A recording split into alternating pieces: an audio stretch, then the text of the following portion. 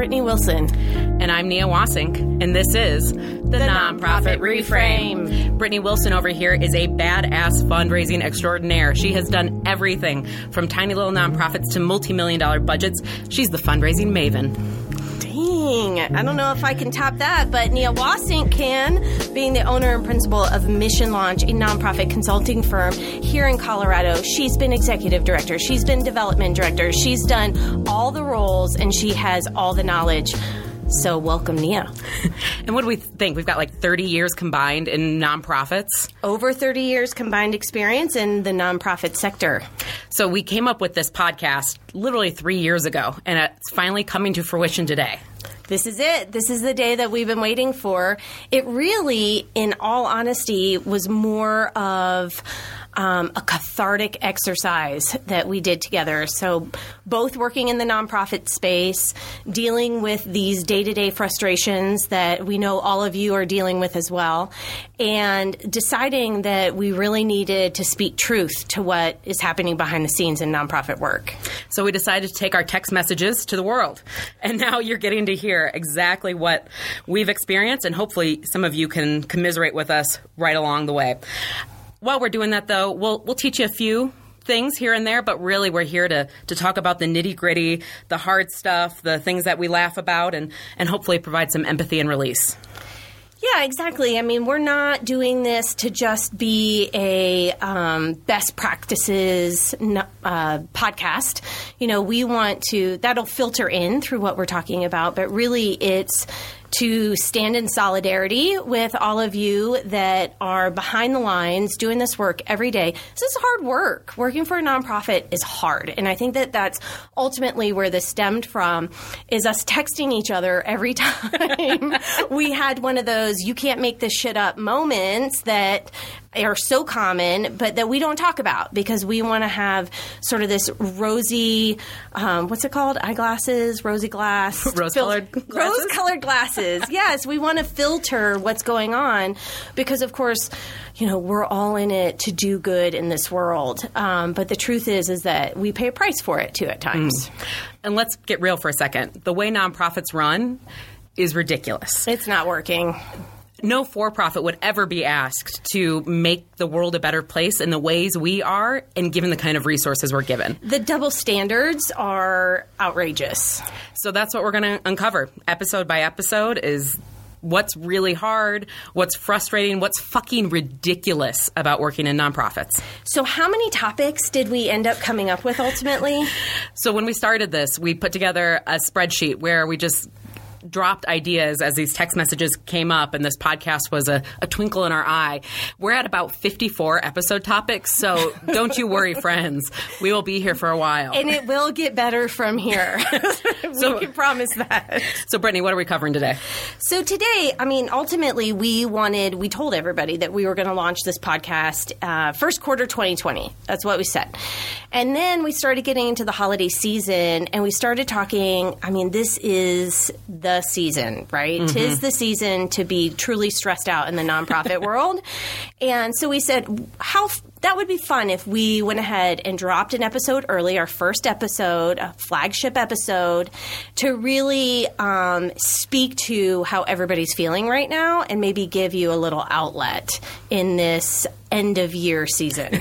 So this is our year-end appeal treat for all of you nonprofit folks. Hopefully you can tune in during your commute into your nonprofit. Hopefully it gives you a little release. We're going to share some of our ridiculous stories of fails and places we've just gone wrong in year-end giving. And again, give you a little bit of a shoulder to cry on. So here's a great way to start it off, I think. This is real life right here. I am sitting in this podcast studio. We have been planning for this for weeks, and I am on my way here, pretty nervous, thinking about what this is going to be like, and at the same time, frantically checking my email to get the digital proof from my printer of my holiday appeal. Which which didn't come, by the way, which means we are one more day delayed from my November 15th drop date, which is not going to happen. So I think that that's a real world example of what everybody is facing right now. Let's be real. Right now, you all have probably wordsmithed your appeal letter to death. Hopefully, this is December 9th, so you've got it in people's hands. They've read word by word. Hint, hint, no, they have not. No, they have not. But hopefully they're getting that gist of why you're making a difference in the world, and you have done all of this painstaking work to get there, and you're just waiting for those checks to come in. So Nia and I, in preparation last week, decided to take a bottle or two of wine and sit in her living room and press record on her cell phone and do a bit of a run-through. And it was so much fun because we got to relive all of the mistakes that we have ever made. And eventually, through this podcast, we want to hear from you. We want to get the stories that you're experiencing every day. But since this is our first one, you're going to have to live with our stories. And so we've got plenty. We came up quite a few around this topic. So let's talk about the appeal letter. Have you had any snafus that you can remember, Nia, around appeal letters? Just one. I mean, there's so many appeal letter blunders that come to mind. Most recently, I was working with a client of mine. Again, I'm a fundraising and board governance consultant, so I'm knee-deep in probably 6 different year-end appeals right now. And we very carefully orchestrated this appeal for a small organization, only 300 pieces, so really pretty small. Worked with a local mail house, and we've got a volunteer day. You know, you got to love those volunteers coming in, stuffing envelopes for you. And we've got handwritten notes from board members. I mean, this is cream of the crop year-end appeal for a really small organization.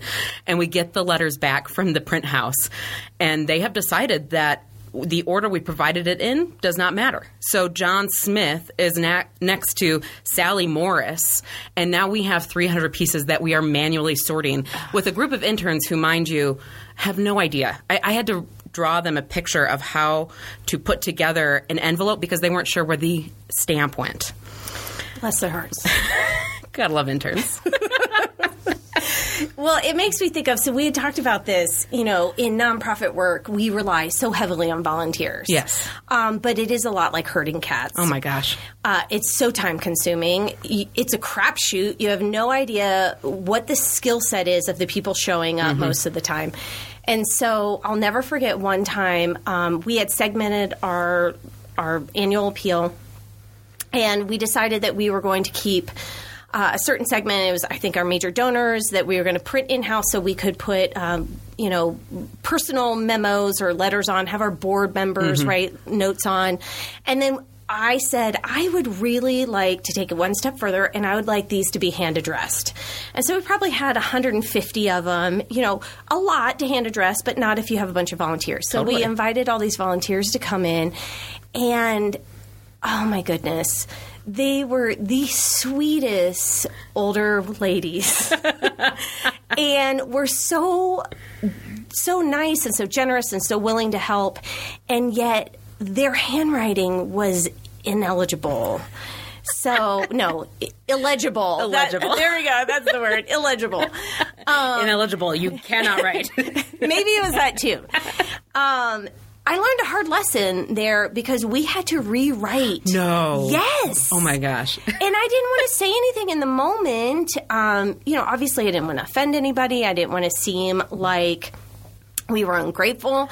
And that's a big part of this podcast, right? So a big part of this podcast is talking about kind of the power structure to some extent, well, to a lot of extent in certain situations.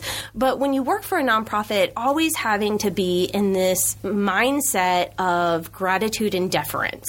Totally. And sometimes that just adds to your workload when you're already under-resourced. Well, can I bring us then to what is coming up on December 10 in Colorado? Colorado Gives Day.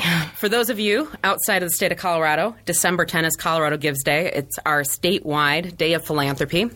And this is one where a really well-intentioned local foundation put together this giving day, does a ton of PR, gets corporate sponsors involved. I mean, really, they do a really nice job. But they do it in December. They do it, first off, a week after Giving Tuesday. 1 week after Giving Tuesday. What the hell are we supposed to do with that? I don't know. My donors are completely confused. First of all, do other states have this? They do, but usually not in December.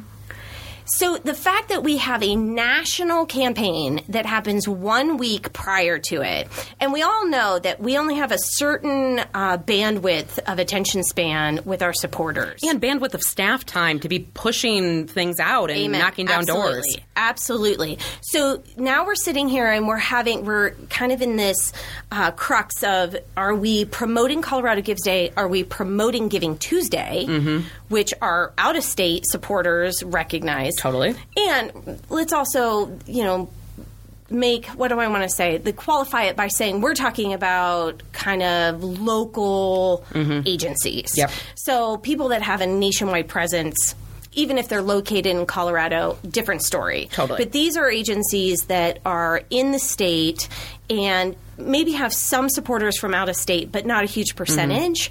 And so you really have to look at what's your biggest bang for the buck. Totally. But you end up in this struggle here in Colorado. If the Giving Day is outside of your year-end appeal, it can really push philanthropy, right? Because that's the point, is that they're increasing philanthropy statewide, that you're getting people to donate who wouldn't otherwise. In December, our people are already donating. And so now we just have this added burden of participating, because if your organization isn't part of Colorado Gives Day, your donors ask. And they totally do. I remember this was probably my first year as a development director. And of course, as with most giving platforms, you have all these things you have to upload. And for Colorado Gives, you have a specific deadline by which you have to do it. Yeah. Otherwise, you're out. I've missed it. Well, that's my story. Sorry. I'm taking. Well, then we've both had that experience. And I got the email saying we missed the deadline. We missed, some form we had to sign. And I left the office and went for a walk because I was so embarrassed and I didn't know how my boss was going to react. And I walked into her office, eyes all puffy. Yeah, you're crying. You're like, that's a revenue line item that you've just cut. Oh, my gosh. And she immediately said, oh, no, I'll give them a call. They'll fix it. And she did, and they did. It was amazing. Props to my CEO at the time. Yeah. Well, at least she had your back, and yes. that's huge. I mean, I think for Colorado Gives Day, the other issue around it is that, so just like you said, so we have donors. What percentage of donations come in the last 3 months of the year? Oh, vast majority. I mean, I know that the organizations I've worked for have gotten at least a third of their revenue in the last 3 months of the year. It's totally huge.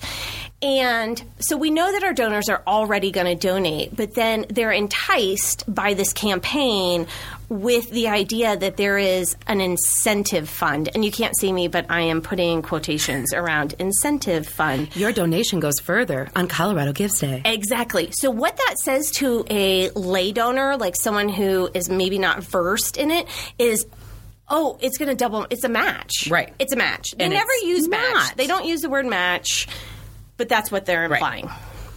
What they don't, however, say is that as the nonprofit, we have to pay a processing fee. Right. That the incentive Fund match that's not a match may or may not cover. Right. So it's a net wash at best. Exactly. Exactly. And I don't want to discourage. I mean, to the credit of the campaign, I think it's great that we have something like this. I hope every state adopts it. I agree with you that the timing could be 1,000% better. And I think that it's a great way to bring new donors into your organization. And so that's how I personally have always used the day. I do not encourage our current I don't discourage, right, but I'm not promoting and encouraging our current donors to give on that day. I'm using that as a way to bring in the new potential donor. Why are you laughing? Oh, because I'm thinking of a story. So this, again, was years ago. It was probably like the second or third year of Colorado Gives Day statewide.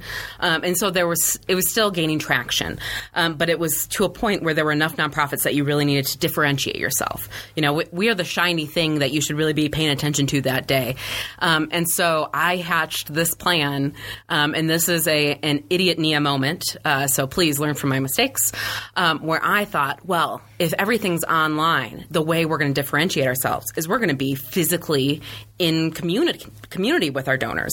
So I'm going to have a physical booth at restaurants and coffee shops all day long, beginning at 7 a.m. And who's working there? And going till 10 p.m. This idiot. And we had these great little table tents, and a lot of the restaurants did give like a percentage or $1 for a pint kind of thing. And I will say it was fun and certainly added to the excitement of the day. But I'm also the development director, so I'm in the corner pulling it up and seeing where our donations are and posting on social media our updated thermometer. It was the most exhausting day of my entire life, even more so than my wedding day, I think. Well, and that's another reason for this podcast, right, is burnout. Oh, all right? My gosh, So development directors have a turnover rate of, what did we say, between 13 and 18 months? Mm-hmm. Yep. So high turnover rate. I always tell people that want to go into fundraising that at least you don't. Well, no, I'm just kidding. I'm kidding. Well, okay, but I'm honest. But I also say you have job security because everybody's looking for somebody. If you can get into fundraising and you're even half decent at it, you will always have a job. I have a friend who worked at a university and he worked in admissions and he had the opportunity to make the bridge over to development. And I told him, do it, because that was within a university, but it just opened his options to this whole sector of fundraising. And everybody needs a fundraiser. Totally. So there's always jobs available. Yeah. Well, and I think the added stress of year-end giving for any organization that's on calendar year, fiscal year, is you are looking up till December 31st trying to hit that budget number because it starts over January 1. Can we talk about how much I hate a calendar fiscal year for Do it, girl. profits? Do it. This is my new platform that I have been pushing. In fact, I was in an exec meeting last night, and my lovely CEO said, I hear you, Brittany. I know you want to change the fiscal year. I hear you. And then she grabbed your soapbox and put it in the corner. Exactly, because I am constantly trying to I don't know, what am I trying to say? I'm trying to encourage my board members. It seems like a really big deal to change it, right? I've been in an organization that has done it. It really was not as big of a deal. I'm sure that changes depending on your organization, how big it is, what it does, that sort of thing. But what I cannot stand, and I know we're going to talk a lot about this throughout the podcast, is the scarcity mindset that nonprofits find themselves in, and having your heaviest revenue period be in the last quarter of your fiscal year sets you up for never really knowing. And of course, again, depends on how close you are to your budgets, but you never really know where you're going to end the year. But at the same time, you're already budgeting for next year. And I've been in this situation where, we're thinking, oh my gosh, we're not going to hit this budget. We're not going to hit this budget. We're not going to hit this budget. So when we look at budgeting for next year, we get ultra conservative. Totally. And then literally in the last 3 days of the year, we can not only hit our budget, but exceed our budget by a lot. Yeah. And yet we've already approved a budget for the next year that is with that scarcity mindset, that doesn't allow us to make the investments in the area that we really need to make them, that doesn't allow us to take the risks that we need to take. And so we're just caught in this cycle where we never get ahead. Totally. I was the executive director of a small nonprofit, and we were calendar year, fiscal year, pushing to the end, and we got a large check the week of Christmas.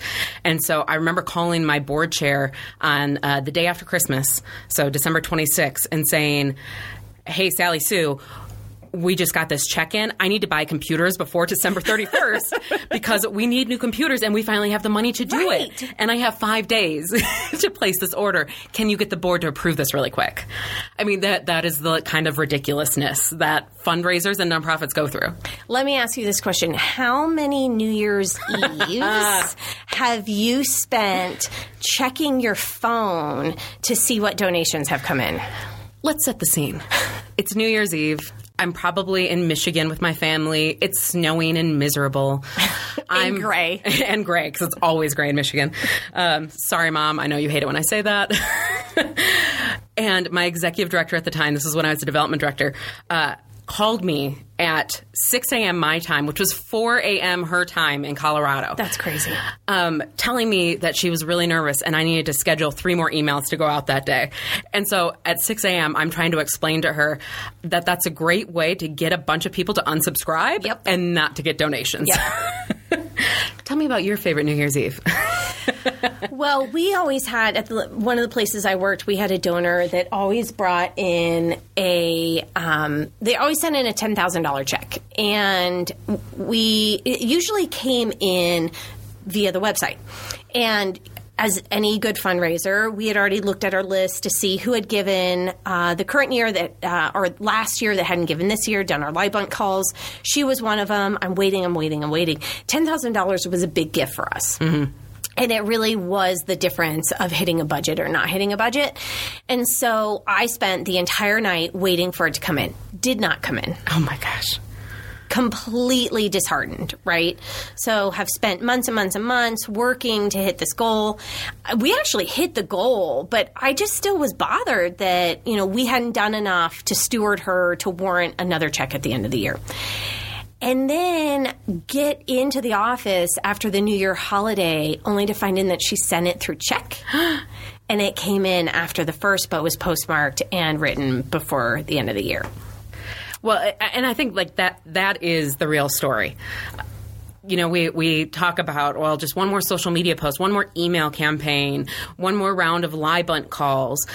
But really, what matters is what happened the 11 months before. It's about how we've stewarded our donors up until then. Our final push is much more just giving them the method to actually make the donation. But whether or not they're going to give really has to do with how well we've brought them into our mission. Exactly. Well, I want to take it back real quick, since I am still in this moment of waiting for my digital proof from my printer. And why I am freaking out so much about it is because there was a time when I did not see a proof of my year-end mailing. So this is the part where we do weave in some best practices, and I would like to encourage everyone to always see a proof of your mailing. If you can see it in person, even better, printed out. See the proof. See the proof. And the reason I say that, 2 stories. One, I sent out... I heard Steven admit it. I'm hugging you across the table, Thank you so much. Oh, my gosh. Talk about being vulnerable. Okay, so I sent out a mailing once where the salutation field didn't merge. And so it literally sent out to probably 7,000 people that said, "Dear Salutation." Oof, that's a hard one. So that was on me. That was on my team. Okay, my team that was doing that. That hurt. But the second one...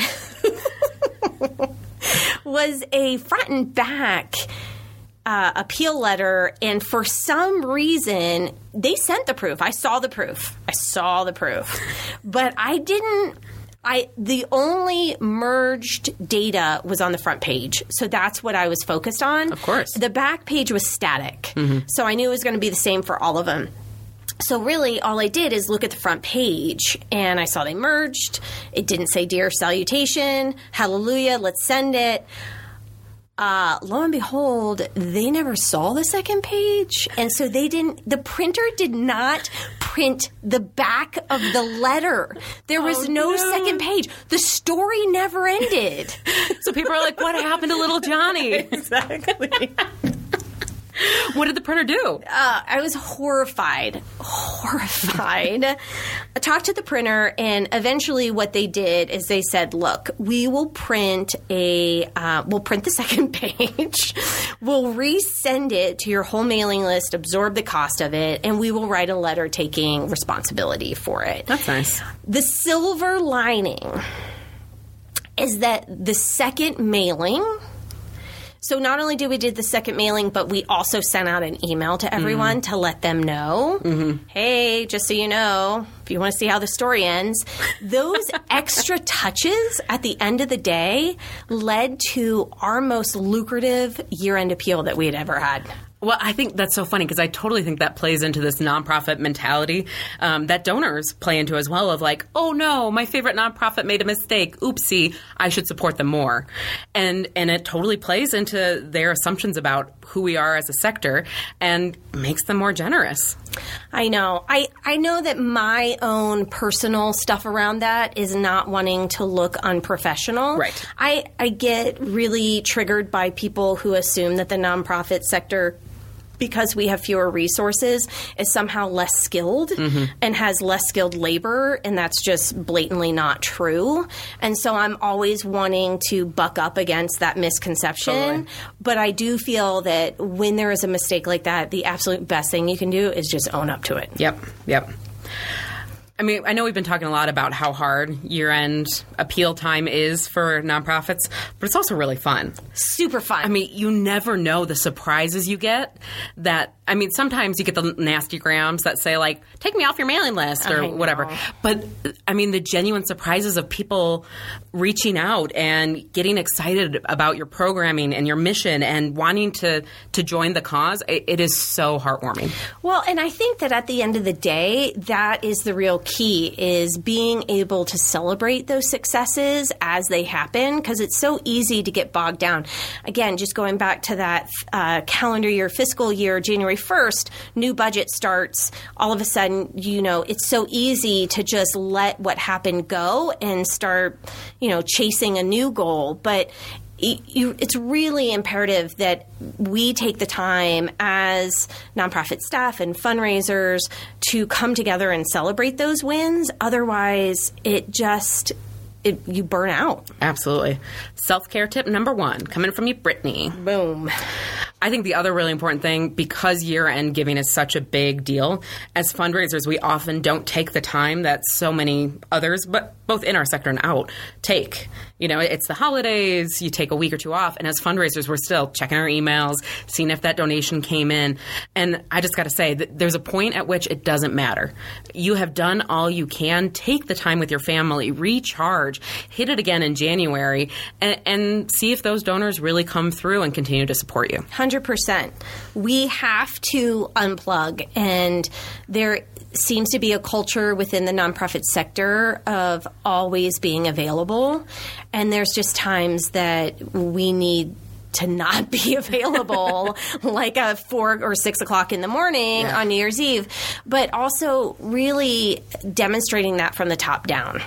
Absolutely. Because I know that if I'm getting those emails and those frantic calls and emails and texts and whatnot from my CEO at all hours of the night, then it makes me feel like I need to be on guard at all times as well. That's enough about us. We want to hear from you. So just email us at nonprofitreframe@gmail.com, and we might laugh along with you on a future episode. In the meantime, know that we hear you. We see you. You can do it in these last couple of weeks leading up to the new year, and we are wishing you the best of luck on all of your fundraising endeavors. May the checks keep coming all the way until the ball drops. Thank you for listening. Tune in 2020 for lots of great content. I know I am going to be in the middle of gala season when we come back. I'm sure that is going to be a very popular topic that we'll talk about. I'll be in the middle of board retreat season, so we'll be getting to talk about your boards and how dysfunctional they are. Lots of great stuff on the way. So until then, we'll see you in 2020. We want to thank our sponsors, Mission Launch, a local consulting firm focusing on nonprofit fundraising and board governance. You can learn more at missionlaunchco.com, and Jake Walker Music for providing our theme music today.